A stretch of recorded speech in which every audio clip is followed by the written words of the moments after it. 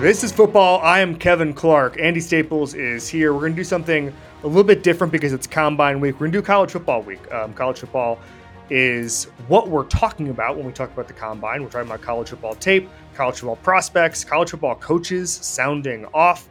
And so it really is just a college football type of week. Because of that, we have two guests this week that are college infused talking about the NFL. What I wanted to talk to Andy Staples about is what's going to happen to the development pipeline, which is all we're talking about this week with the Combine, when college football's chaos unfurls itself. And we're already in the midst of that, and it's not settling down anytime soon. So I wanted to talk to Andy about what this looks like, what it's going to look like, how this should kind of reverberate around the NFL league office, how the draft is going to look in 5 years.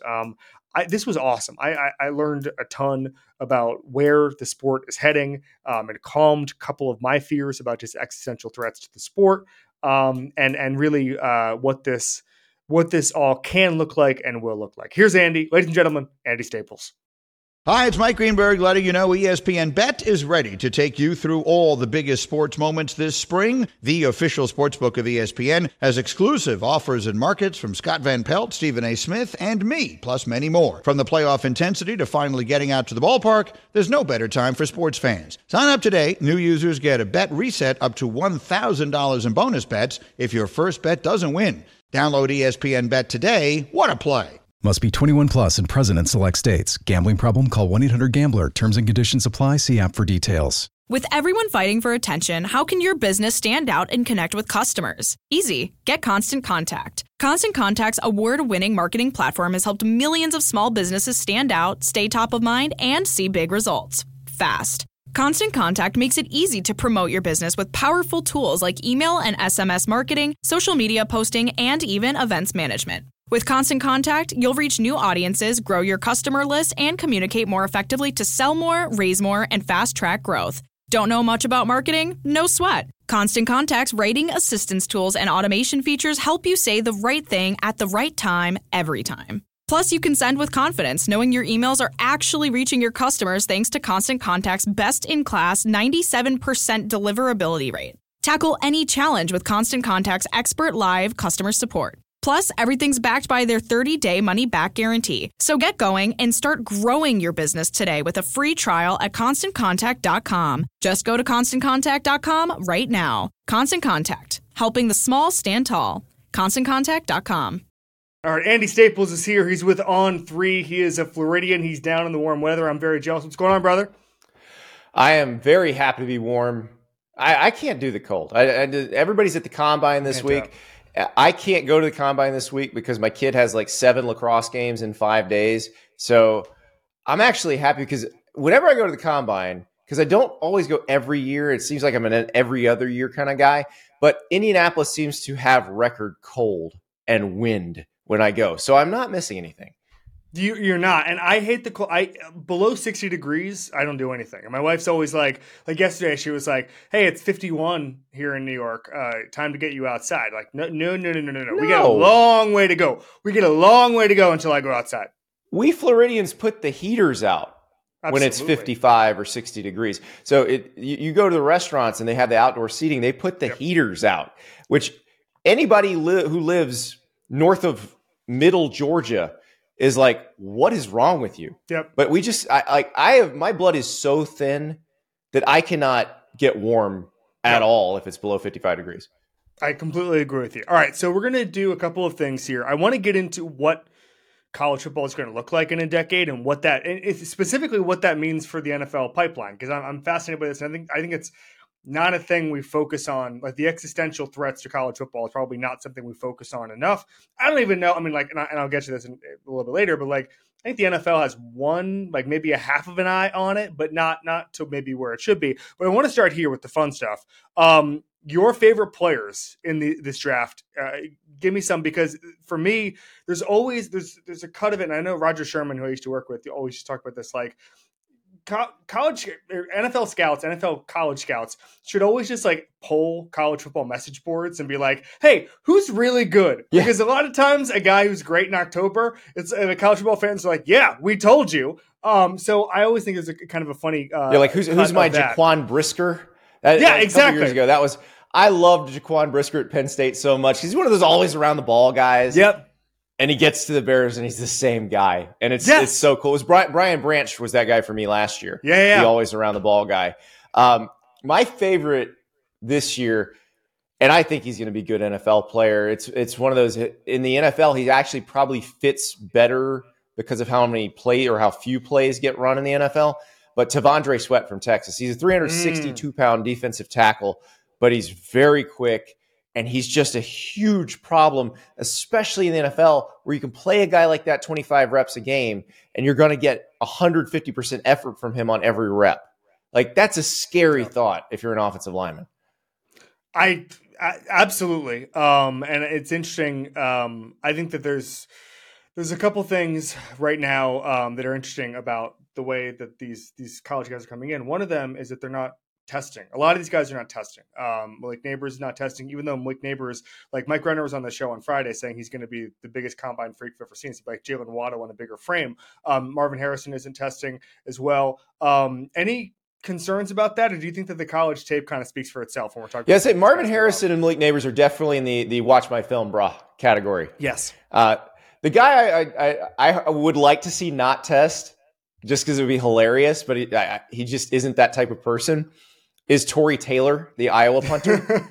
Like, he's the ultimate watch my film, brah guy. Yep. But he'll probably kick because he's Australian and he's nice, and they'll be like, he'll be like, because he's too utilitarian. They'll be like, well, why did I come here if I'm not going to do this? So that would be the ultimate if he just said, nah, I stand on business.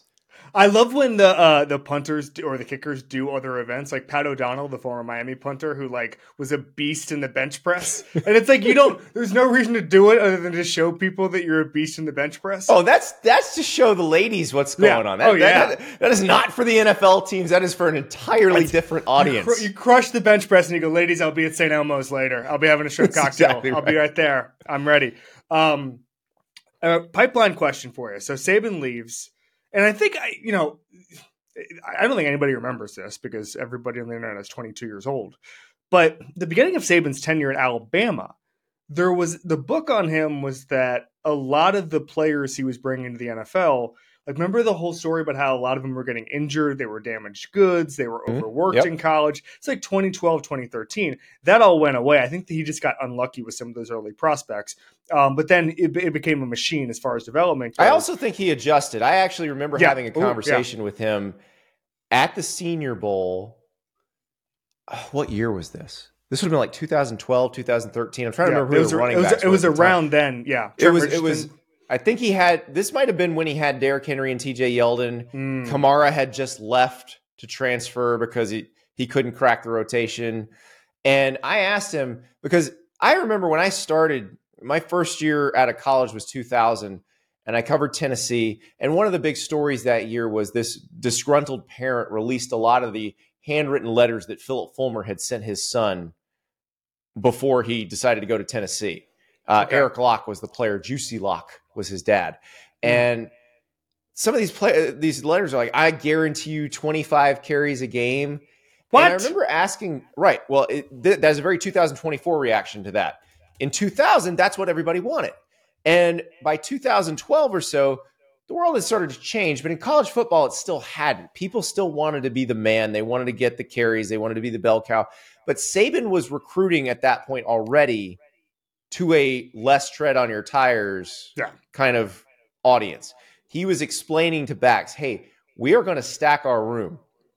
You may only get 12 carries a game, but if you ball out on those 12 carries, the NFL is going to like you better than everybody else because you will not come in with all this mileage on you. And that was something that I think they adjusted to. But that notion of Alabama players got overworked, that went deep into his tenure. I mean, I remember players who came out 4 or 5 years ago where you talk to medical people and people at the combine, they were worried about that. But I think you've seen now that those players are having long careers. It's not like they came in completely used up. So that is, and it's interesting because Kirby Smart at Georgia runs a very similar program. Yes. They operate pretty much the same way. And those guys seem to be doing fine as they transition to the NFL. I completely agree. And also, it's funny because There was a great story. I forget, maybe it was 24/7 last year, where it was the players. If anybody's going hard at Georgia, it's the players. It's player led. There was a great story that late in the season, the year they won the first national championship, that Kirby just said, "Hey, we're going to dial it back. We're going to no pads, or whatever." And Quay Walker said, "Everybody put the pads back on." And so there's a culture there and an expectation there that even if the guys dial back, they're still going to be kind of self starters. Do you remember the Jamie Harper recruiting story about the promise thing? Do you remember this? I don't remember. So Jamie Harper was a 5-star from Florida. Miami was in on him. Went to Clemson. So Tommy Bowden promised him the first carry. He gets a carry in the first play of the Alabama game in 2008. And Alabama knows this. Alabama knows this, and they just tee off on him, and he fumbled. He never made it. Whatever you do, promise 25 carries a game, Phil Fulmer, go ahead. Don't promise first carry of the game against Alabama. Well, but remember, they're playing the Alabama team that's coming off a season where they lost to Louisiana Monroe. Yeah. That's the game that announced Alabama's return to the college football elite. Like, I remember watching that game thinking, oh my God, because I had gone, that was my first year at Sports Illustrated, and I'd gone to Clemson. I'd talked to Tommy about it because they were hyped up. They were supposed to win the ACC that year. They had CJ Spiller. They had, a ton of good players. And Alabama just dump trucked them in Atlanta, and you knew something different was happening. Yes. And it only took, and now it's funny because Saban's first year is now the patron saint of every bad coach, where it's like, oh, well, look at Saban's first year. He lost to Louisiana Monroe. It's like, no, he was building. Trust me, he was building something. Your crappy coach is not building something. Every coach who uses that as an excuse, you need to ask them, okay, what's your second recruiting class look like compared to his? Because Nick Saban's 2008 recruiting class, I can probably recite it from memory, but I'm going to call it up anyways. Julio Jones was some guy called Feinbaum crying after Julio Jones committed on signing day. And it was probably not a bit. Like, he was being real. But Dante Hightower's in that class. Barrett Jones, who didn't have a big NFL career, but was a great college offensive lineman who played every position for them. Marcel Darius is in that class. Courtney Upshaw's in that class. Damian Square, Mark Barron. These are Robert Lester. These are guys some of these guys were very high draft picks. Terrence Cody was a good player for Alabama, played a little bit in the NFL, got into some trouble. But it's insane what Saban was able to do. And you knew when he signed that class, this guy means business. Oh, by the way, Mark Ingram was in that class. Won the Heisman Trophy. The Jamie Harper game against Clemson, I believe it was the week of the Miami-Florida game. At least I was in Gainesville at that point. I was visiting friends early, so it may have been a couple of days. Miami opened the season in Gainesville. Yeah. Couple of days later, I remember watching the game in Gainesville. So that weekend, I was really taking it easy. I was visiting all my friends in Florida. I was really taking it easy because, I have an uncle who's a big Notre Dame fan. He never drinks on game weekend because he just wants to lock in. So I'm a young kid, and I was like, all right, I'm going to lock in because Miami had the number one recruiting class in America the year before. Oh yeah, that's the Sean Spence and all the Miami Northwestern guys. And it was going to be Ja'Cory Harris. It was going to be Ja'Cory Harris, yeah. But platoon between Robert Marv and Ja'Cory Harris in the swamp, and they had all these studs. Marcus Forston was going to be the new Warren Sapp, the whole deal, right? Mm-hmm. So I'm taking it easy that weekend. Everybody's offering me a beer all day Saturday. It's a night game in the swamp. Everybody's offering me beer, and I'm like, no, I got to lock in.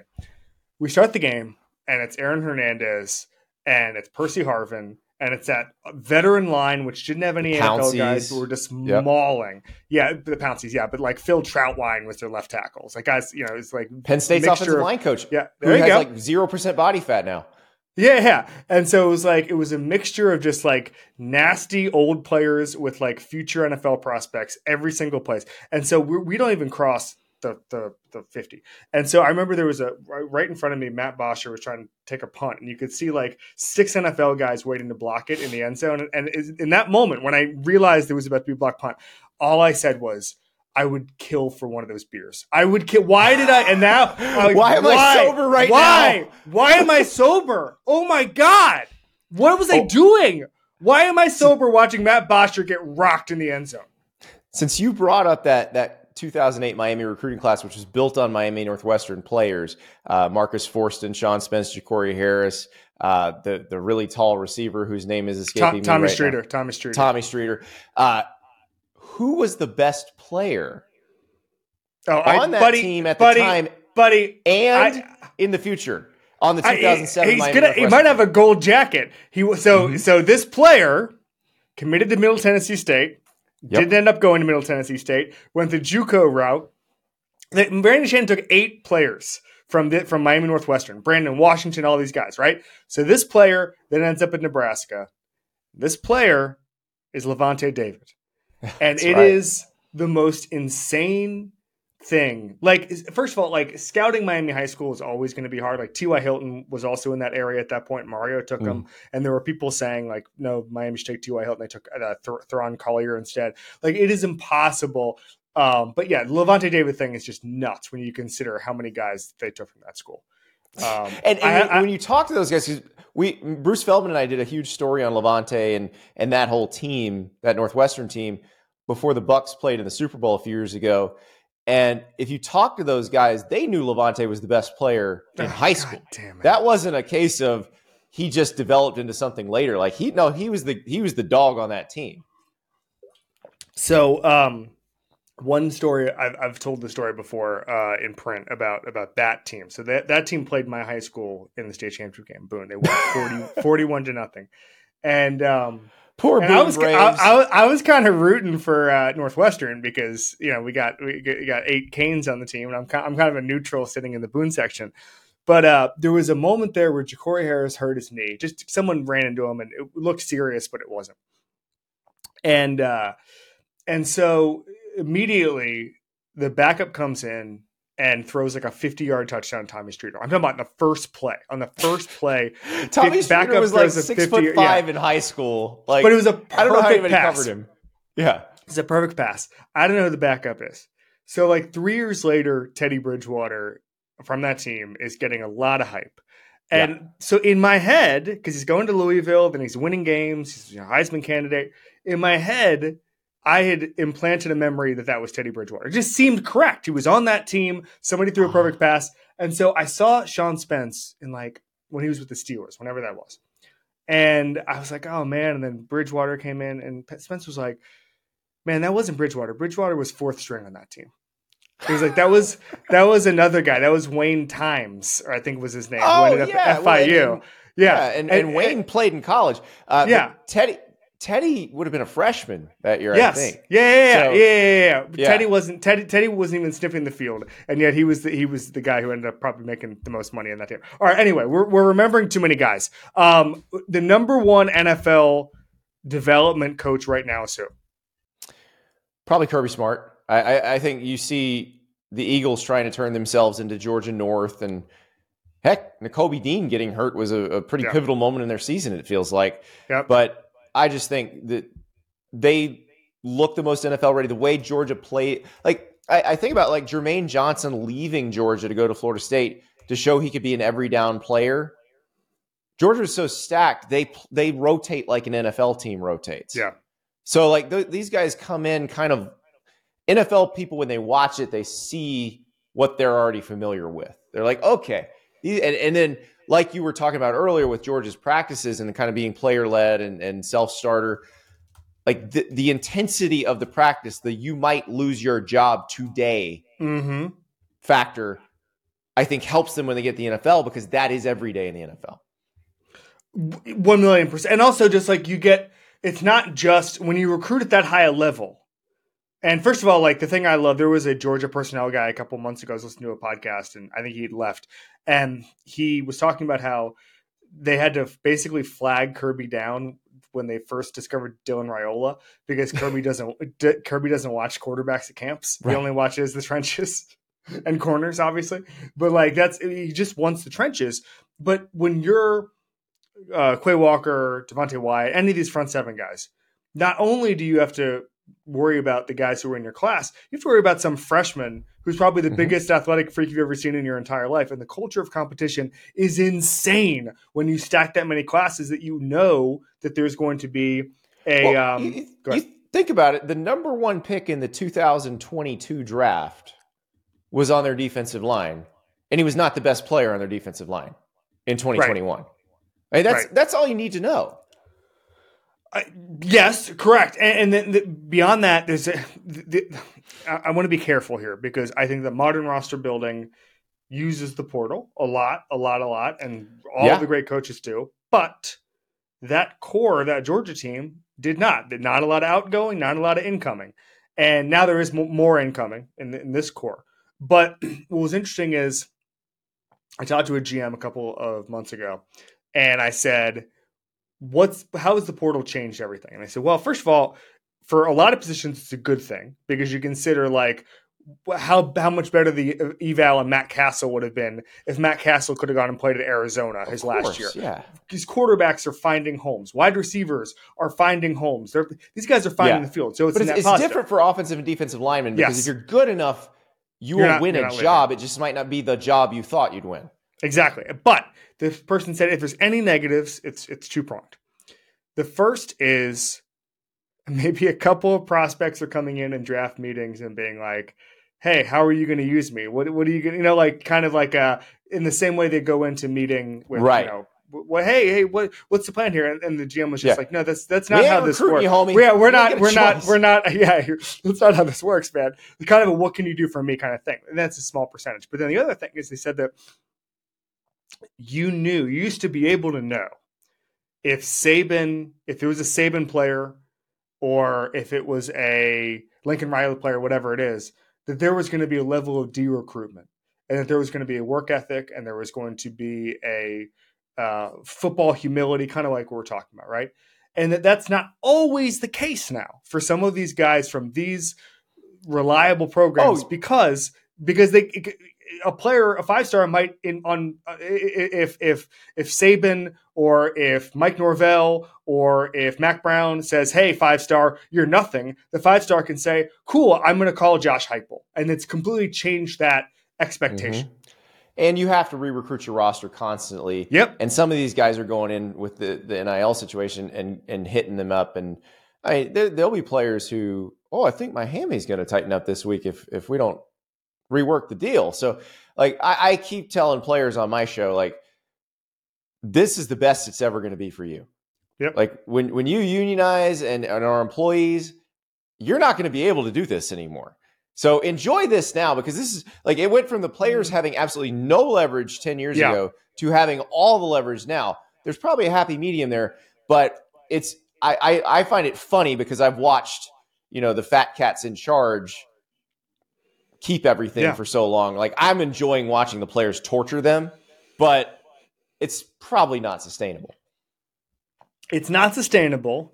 I'd say that and the NIL part of it is sustainable because there's a long list of rich guys who want to brag. Like I think that's one. And there's, I don't think the NIL thing is going to last. It'll just become endorsements. But they'll have salaries and that's all coming. Yeah, that is 100% coming. So let's actually get to that now because I think it's going to be a 3 or 4 year window. At some point, like there might be a day like we had this on Friday. Nobody was expecting that ruling on Friday. Obviously, everybody knew about the case. There were for people. Tennessee fans wanted to go tailgate in the parking lot of the hearing. Like I knew about the hearing, but I didn't anticipate the ruling on Friday. So basically, it said that the NCAA cannot enforce its NIL rules, which to me, Andy. It always felt, and I tweeted this a year ago, it always felt like they were running a very dangerous game by coming after these schools retroactively, or not retroactively, but just punishing them and saying, hey, this, because there's to quote a Bronx Tale, there's a now you can't leave situation in the courts because you can do, when you're a voluntary member organization, you can do whatever you want. But the moment you go to the courts are going to go, hold on, you guys are set up how? Wait, none of this is legal. None of this is legal. And Brett Kavanaugh, of all people, came out during one of the cases a couple of years ago and basically said, I can't wait to rule everything you do to be illegal. There's a precedent. And the thing is, he knows like they're never like the Supreme Court may never see another case. Yes. They ruled so emphatically that it's probably only going to get to the Circuit Court of Appeals from now on because they just said it was 9-0. So Like, I just think it's an incredible needle to thread. The schools in the NCAA have managed to do this in one of the most divided times politically in American history. You've managed to make the left and the right hate you for different reasons. And it's just like, they thought that people like Neil Gorsuch and Brett Kavanaugh were going to be their best friends. Yep. And turned out to be their worst enemies. And I'm like, why do you think, what made you think that people who like open markets are going to like your horizontal price fixing scheme? Yep. Also, like, there's so much here. Part of this is that the reason the rules don't make any sense now is that the rules have never made any sense. And this is an attempt to paper over those rules. It'd be like, So let's say, all of college football is like this. Let's say there's a movie and it doesn't make any sense. And it's just completely thrown together, but it becomes absolutely beloved. Okay. And then a couple of years later, somebody was like, I'm going to make this movie make sense. And it's like, well, no, you can't. It's Isn't this what happened on Superman 2?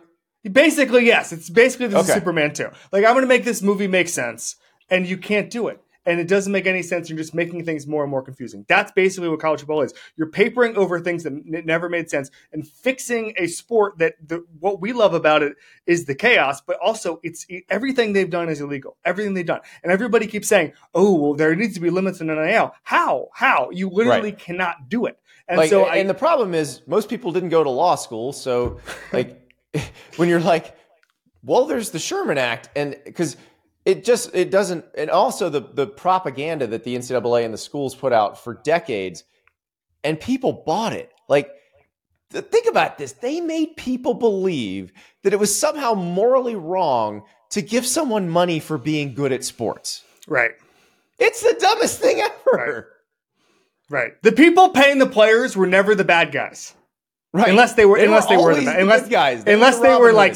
Unless they were separately bad guys. But the actual act of paying players is not bad. I mean, most of them. Let's be clear. But hey, if we want to recast the bag man, yes, in the Robin Hood role, I'm all for it. I'm happy to do it. More with Andy after this.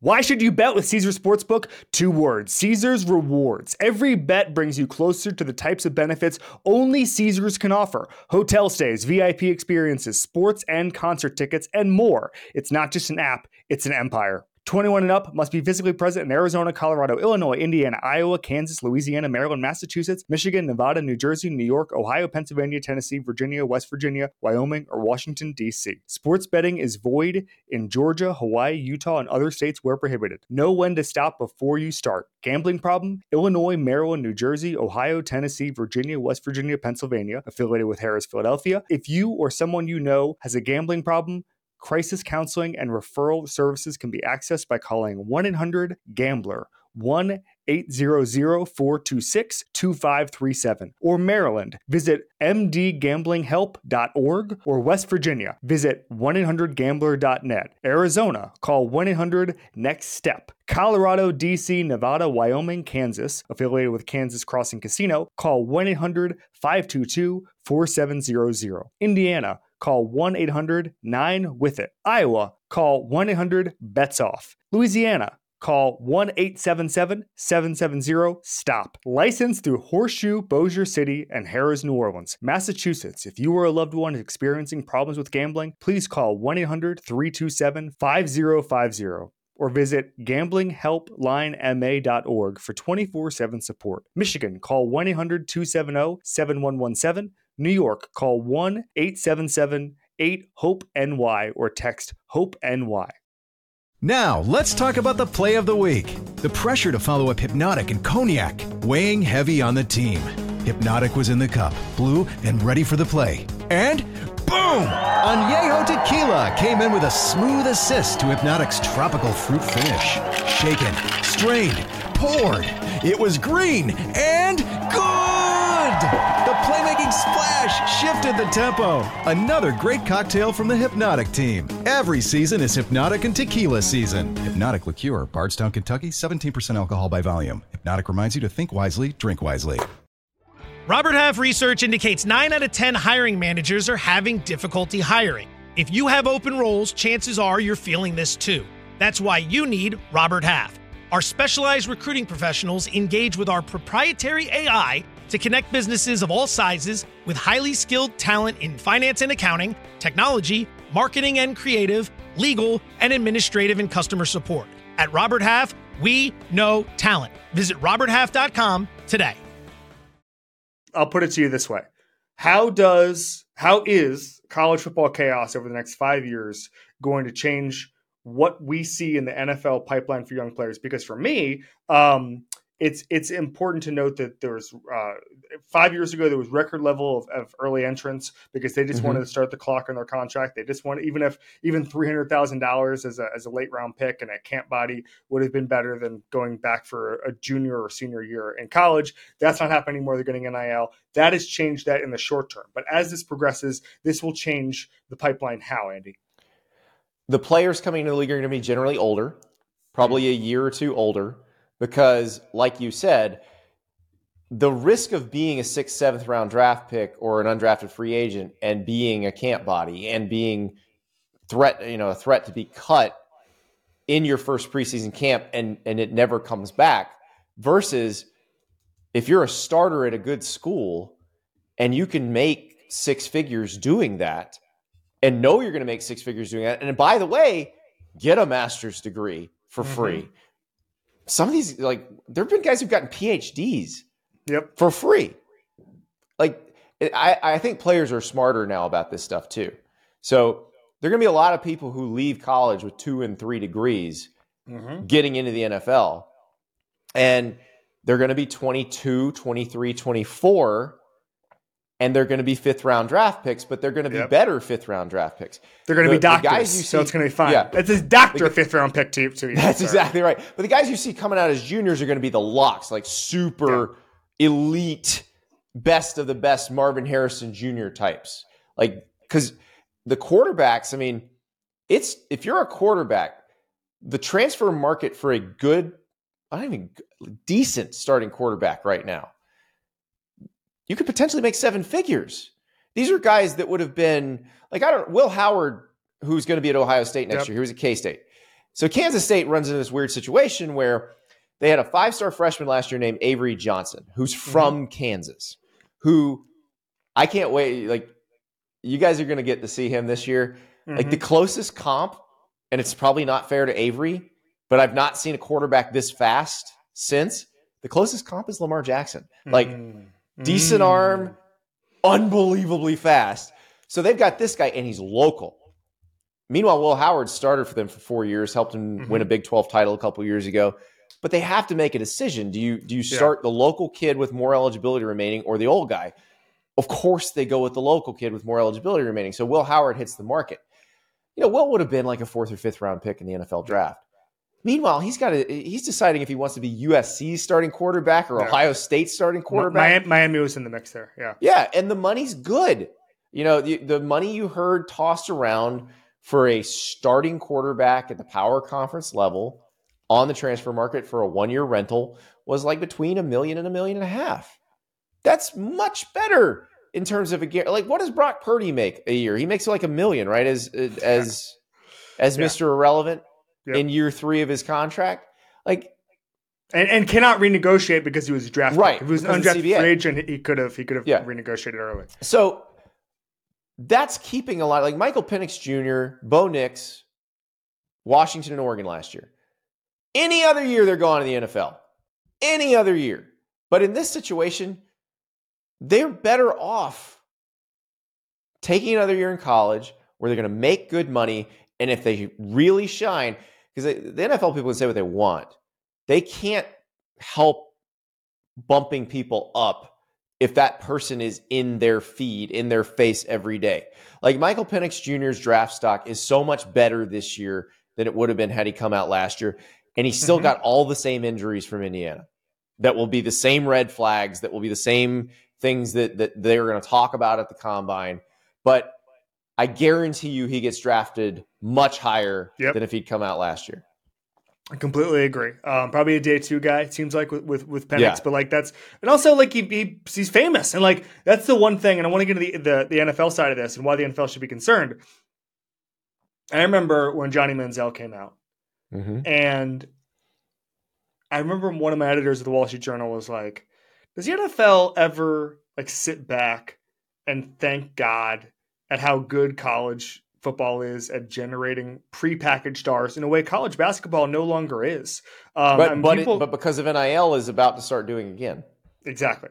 And so, but for a decade there, we like the guys who were starring in college, it's like Jimmer Fredette, it was like guys who just weren't, it wasn't, right. I mean, and there were some, John Morant in the tournament, like there were some exceptions to that, but like the Carmelo Anthonys of the world were few and far between. Meanwhile, on the NFL side, Johnny Manziel comes in as a prepackaged star that my mom and dad could identify on the street. And that's, by the way, the reason you get 75 million people or 60 million people to watch the AFC title game, not the Super Bowl, is because of people like my mom and dad. There's a reason like 55. I was doing it the other day, the calculation. You could add up all of the World Series games and the millions of people who watched it, and it would be equivalent to not the Super Bowl, not the AFC title game. It would be equivalent to the amount of people that watched the Thanksgiving Day game between Washington and Dallas. That's what the NFL is, right? And so that's my mom and dad. That's part of that group, right? So like Johnny Manziel, Lamar Jackson, just like the guys who come in and it's like, okay, we know who these guys are. They're superstars, Baker Mayfield, and you already have that. So if I'm the NFL, if you're Roger Goodell right now, you're paying how much attention to the chaos and the existential threats that are going on in the college level? None. There's no existential threat. The ratings are up. They have $1 billion TV contracts. What happens if you don't think there's any way that there could just be a complete, at least temporary, like the courts say this is because none Fox of this is and fair. ESPN wouldn't let it happen. Right. Somebody's got to have make those TV shows. Like I agree. So right, I put this to somebody in the league last year, and they said the brands are too big for this not to survive. What might end up happening is they might have to have almost like a peace treaty conference where everybody gets in a room and says, "This is the Super League," and that's the thing. Yeah. We already have it. You had the announcement 2 weeks ago. The Big Ten and the SEC are working together to work on big picture issues. Like if you just told me 2 years ago the Big Ten and the SEC are going to work together and basically take over, I'd be like, no way. They will never work together well enough. And that's because Kevin Warren was running the Big Ten. Greg Sankey is still in charge of the SEC. They did not get along. Kevin Warren, now the president of the Chicago Bears. But Tony Petitti, the new guy at the Big Ten, and Greg Sankey do get along. And those are the two most powerful conferences.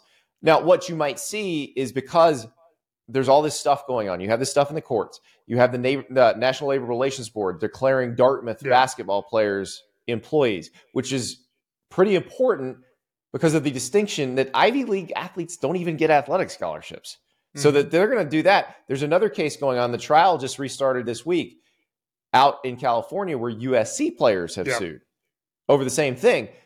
And if they win, they're going to have to make them employees. And I think at this point they need to, because they need to have a CBA so that they don't get dragged into court over everything. And I actually think they'll end up having to pay less. Like they'll have real rules. The transfer rules won't be so messed up. But the best way to do that, from talking to ADs and people involved, is make them employees of the conference. And so if you have this combined Super League where the Big Ten's the AFC and the SEC's the NFC or something like that, and I think it's possible that's where it goes. I would not like to see that. I like the regionality. I like the different flavors of different conferences, although the regionality is pretty much gone with Cal in the ACC and Stanford in the A. But I like the different flavors of different conferences. I like the people yelling at me, my conference is better than your conference. It's the stupidest thing ever, but it's fun. And they might have to NFLize it. But if you took the top 40 brands or the top 48 brands, you split them into regionally equal and competitively equal divisions. You only played each other. Guess what? The ratings would be through the roof on that. Because that's one thing that the new SEC and the new Big Ten are going to show you. Because you've got Texas and Oklahoma entering the SEC this year. You've got Oregon, Washington, USC, UCLA entering the Big Ten. Their schedules are so much better now than they were. Like, college football fans got used to crap in their schedules over and over and over again. And the NFL, every team plays a good team every week, even if there's no bad teams in the NFL. But I disagree with part of this. I think the regionality is a much bigger deal than I think the TV networks understand. And then maybe, and I've said this, and other people have said it, like maybe every rivalry we had in 1998 is just going to happen again. It's just going to be in SEC third division, or whatever the SEC. I don't even know what you call it. They can name it after. It could be like the old NHL divisions. You could just name it after like the Herschel Walker. But I mean, division. if you got Oregon, Ohio State, and Penn State, USC, right, and Texas, Georgia, like people are going to watch those games. It fundamentally changes the product, though. It becomes a little. So for me, my favorite thing in the world. A couple of my best friends went to Florida State. And I have a huge respect for Norvell and what he's built. But my favorite thing in the world is every time there's bad FSU news, throwing that tweet in the group chat and just saying, uh-oh, boys, back to the Cheez-Its Bowl. And if all of a sudden that went away because Florida State ends up in the Big Ten and Miami ends up in some version of the SEC, 20-team SEC, 25-team SEC, or whatever, that starts to erode, and I don't know anybody. This is where I'd say the Seminoles could still lose to the Gators, but the Gators would have to beat them in a fairly recent period of time for me to say that. I don't know anybody who went to South Carolina. I don't know anybody who went to Tennessee. And like for me, everything sports like politics is local, and I don't think that people realize enough how much, for me, the passion of college football is, for so many people, it's not through the prism of, Georgia is playing USC this week in some hypothetical Super League. It's, I'm going to go into the office on Monday and my cubicle worker over there went to Tennessee. My cubicle worker over there went to Florida State, and we're all going to yell at each other. And I kind of think the thing. That's what those big you have brands, to protect that. Because most of the people we're talking about went to those big brands or are fans of those big brands. Yes. Or will watch They're those all big still brands. playing each other. Like Tennessee and Alabama are not going to stop playing. So they're going to keep that part of it, but they're also going to try to bring in your mom and dad. Like, I've heard of these brands. Oh, Ohio State is playing USC. I have heard of those teams. I will tune in. Like, that is the part that college football has not done as well, that the NFL does better. Is the NFL, now part of this is fantasy and part of this is gambling. Yes, gambling. Well, but college football can use the gambling piece of it too. For sure. But the NFL creates a better national framework. What happens to the Jaguars matters to a Seahawks fan. What the Jaguars roster moves matter to a Seahawks fan. Mm-hmm. College football is getting there with the transfer portal and all that, but it's not really there. It's not the same thing. It does not have the national framework. And I think that's the sort of thing that would draw in more casual fans. What they are banking on, and knowing a lot of really diehard college football fans, because that is my entire audience, is that those people will still watch. And I can 100% guarantee they will, because what the hell else are they going to do on a Saturday? Now, Raj has to be careful. Raj better not try to take over Saturdays, and I know they got the law and everything, but this gets back to your point about college football being the ultimate free marketing machine for the NFL. They don't need to have this weird arm's length relationship. Like, they should be simpatico. Mm-hmm. College football does the NFL a great service by creating stars to pump into the league. Like, you guys in the NFL do not need the draft coverage. So Andrew Perloff has a show on WFAN with Maggie Gray. Used to be on the Dan Patrick Show. I used to work with him at Sports Illustrated. And the year that Ryan Tannehill came out, he does a little story in SI, and he says, I introduced you to Ryan Tannehill last year. And I'm like, Andrew, Ryan Tannehill plays in a stadium that seats 100,000 people at Texas A&M. There are millions of people watching his games on tele. You didn't introduce him to squat. I love that. I love that. Oh, no, I love the Draft Nicks being like, oh wow, look at Josh Downs. I discovered him on YouTube, and it's like, no, you didn't. It's always that. There were 60,000 people in the stadium in North Carolina that watched him the whole time. Best guess is we're doing a pod in 2029, February 27th, 2029. Yep. You're not at the combine because you're doing every other year.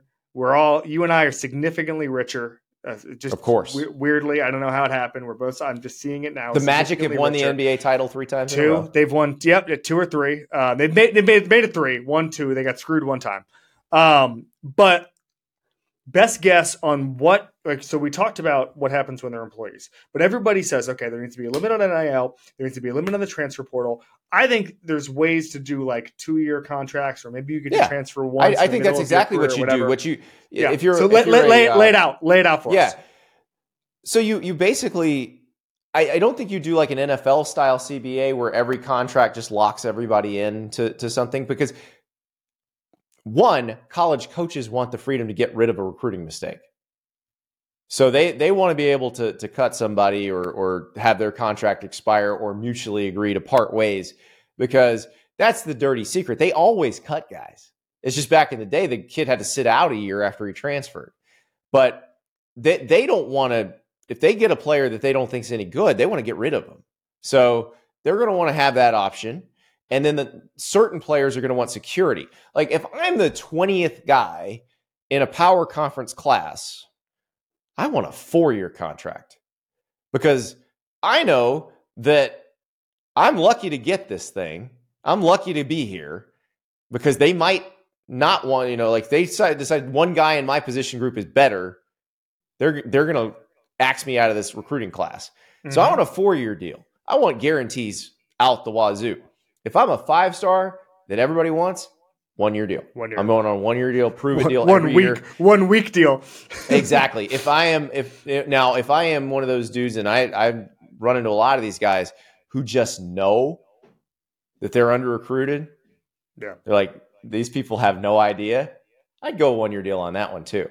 Like you go on a 1-year deal with a group of 5 school or a MAC school, a Sunbelt school, blow up, ball out, and then you're cashing in elsewhere, which is what these coaches do. They just, somebody buys them out of their contract.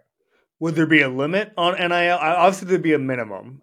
I think there would be a salary cap. NIL would not be limited. Real NIL, what NIL actually is endorsements. It's what, pro athletes. So the Lakers cannot pay LeBron what he's worth. The Chiefs cannot pay Patrick Mahomes what he's worth. Mm-hmm. State Farm makes Patrick Mahomes whole. Mm-hmm. Not anybody else. So in college football, you would have that happen. You'd have people paying them endorsement money. But right now, most of the money they're getting is because of, at On3, we call it your roster value, your value as a player. Officially, you're not allowed to do that, but everybody knows that's why you're paying these people. So that's why I always laughed before NIL came into existence, because people would say, well, what's the best offensive lineman going to do when the quarterback's making all the money and the star running back's making all the money? I'm like, you think the best offensive tackle is going to make less money than a running back? That's not how football works. Right. And sure enough, it within a year, it mimicked the NFL salary structure. So I do think it'll be something like that. So they'll be able to do endorsements. So that's where people like your Caitlin Clarks and your Angel Reeses in the women's basketball game, who are the most bankable stars in that sport, not women's basketball, in college basketball. Mm-hmm. That's where your Caleb Williams is going to get deals. That's where like a guy like Terrion Arnold, who played corner at Alabama, who's personality plus, like he's going to get endorsement deals. But Alabama's going to pay Terrion for his ability as a corner. And so I think, and it's funny because you talk to people in college sports and they've been in this mindset for so long, they can't get out of it. They're going to try to start something and create a plan where everybody gets paid the same. And that will not work. I was going to ask that. It's not going to happen. Yeah. Like, especially if you're negotiating with the players, because the players are like, no, that's stupid. We're not doing that. And so they need to understand they're probably going to have to just have a pool of money, which if the players agree to the pool being X amount and have a cap on it, then there'll be a cap on it. But what happens if it just goes back to the same system, which is that, okay, so let's say this happens in 3 years and Jackson Arnold is still in school. Yeah. And there's a cap on it. Oklahoma's quarterback, for those who don't know. Quarterback who don't follow 5-star recruiting. And And Jackson Arnold is taking home all in $1.1 million a year. Okay. Including from this endorsements. Endorsements. Yeah. But can't Oklahoma's fan base just do the same thing they're currently doing and just give him more money than the salary cap? Absolutely. Okay. Where's the free money tree that's going to come from?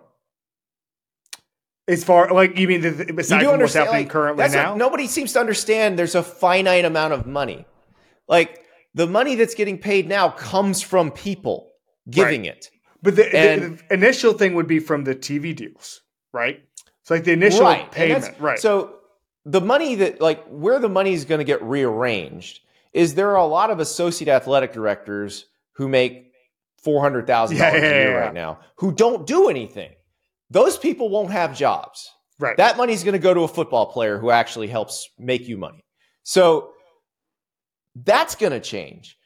But the amount of money coming in, the TV money will increase, obviously, and the players will get a slice of that. They will stop tearing down and rebuilding their weight rooms every 3 years because that's stupid. You don't need to do that. Like they'll stop building these palatial facilities that have massage chairs and because they don't need that.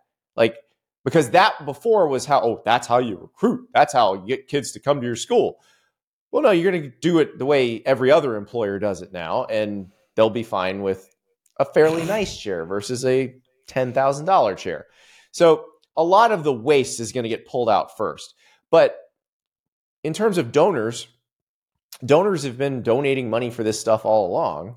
They'll keep donating money for this stuff. It's weird now. It's especially weird now. I feel bad. You don't feel bad for millionaires and billionaires that often, but these guys are getting hit up doubly right now. Constantly. The people who've given lots of money over the years to certain football programs, they're being hit up by these athletic department side. Hey, give us this so we can rebuild our weight room for the second time in 6 years. Yep. And they're getting hit up by the collective, which pays the NIL money. Hey, we got to pay these players. And it drives me nuts when I see a coach who's making $9 million a year go, well, if you actually care about us, you're going to give to the collective and you're going to give to the school. Stop that. And I think you're also going to give to the new soccer stadium. That was exactly. Right? Well, and it's funny because a lot of times the donors I don't want to give to the soccer stadium. I don't care about soccer. I want to give to football. Right. And then they have AD's well, you just got to give to the general fund. Got to get it. Yep. All that stuff's gonna change.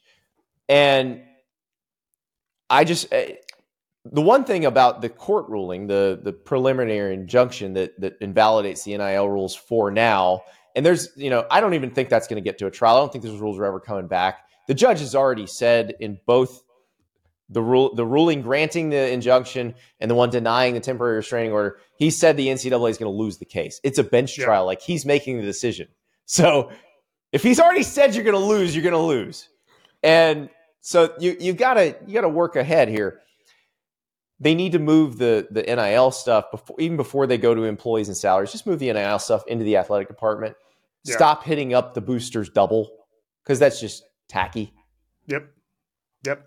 All right. Well, we laid it out. We solved college football. Also, no 14 or 16 team playoff. Please don't do this. I understand why they're doing it. They're trying to. I know. They haven't even seen 12 yet. That's my thing. Six. You spent 4 years crafting a 12-team playoff, and before you even see it in action, you're ready to move to something else. You people, you went 100 years without one when you needed one. Said you could never have one. You can't just see if this works for a little bit. Also, you said you could never have one because of academics, because it was during finals. Right. And now we're just going to have March Madness. The one thing is it almost shows you, it's like the whole thing, show me your budget and I'll show you your priorities, right? It almost shows you how at peace they are with the NFLization, in the sense that if you actually overexpand and these guys are only being paid by NIL, there'd be opt-outs or guys just being like, I'm going to get ready for the draft, or, hey, you need to pay me extra for this. The fact that they're talking about 16 shows you that they know there's going to be a model fairly soon where. Good. Let me throw this at you. This was my thought when that stuff started bubbling up.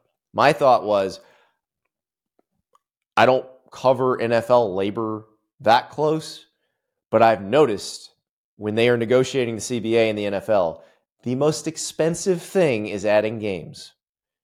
So they're going to lock in the largest number of games they can before they have to negotiate with the players, because it will get more expensive when they have to. We'll do the Windhorst finger. Why would they do that? Why would they do that? Why would they be adding games? Andy Staples, thank you so much. Check him out at On3. We can't thank you enough. This was great. This was amazing. Thank you, Kevin. My favorite 407 buddy. Oh, I got rid of my 407 number years ago, and I regret it every single day. Oh, I've been out of 407 for a long, long time, but you know, my old 407 home phone landline was one digit off from the Jenny song, so it was wow, it was excellent. That's insane. All right, I did not know that. All right, Andy Staples, thanks so much, man. Thank you.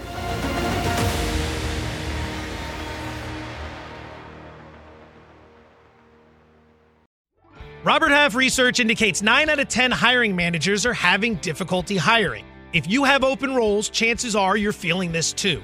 That's why you need Robert Half. Our specialized recruiting professionals engage with our proprietary AI to connect businesses of all sizes with highly skilled talent in finance and accounting, technology, marketing and creative, legal, and administrative and customer support. At Robert Half, we know talent. Visit roberthalf.com today.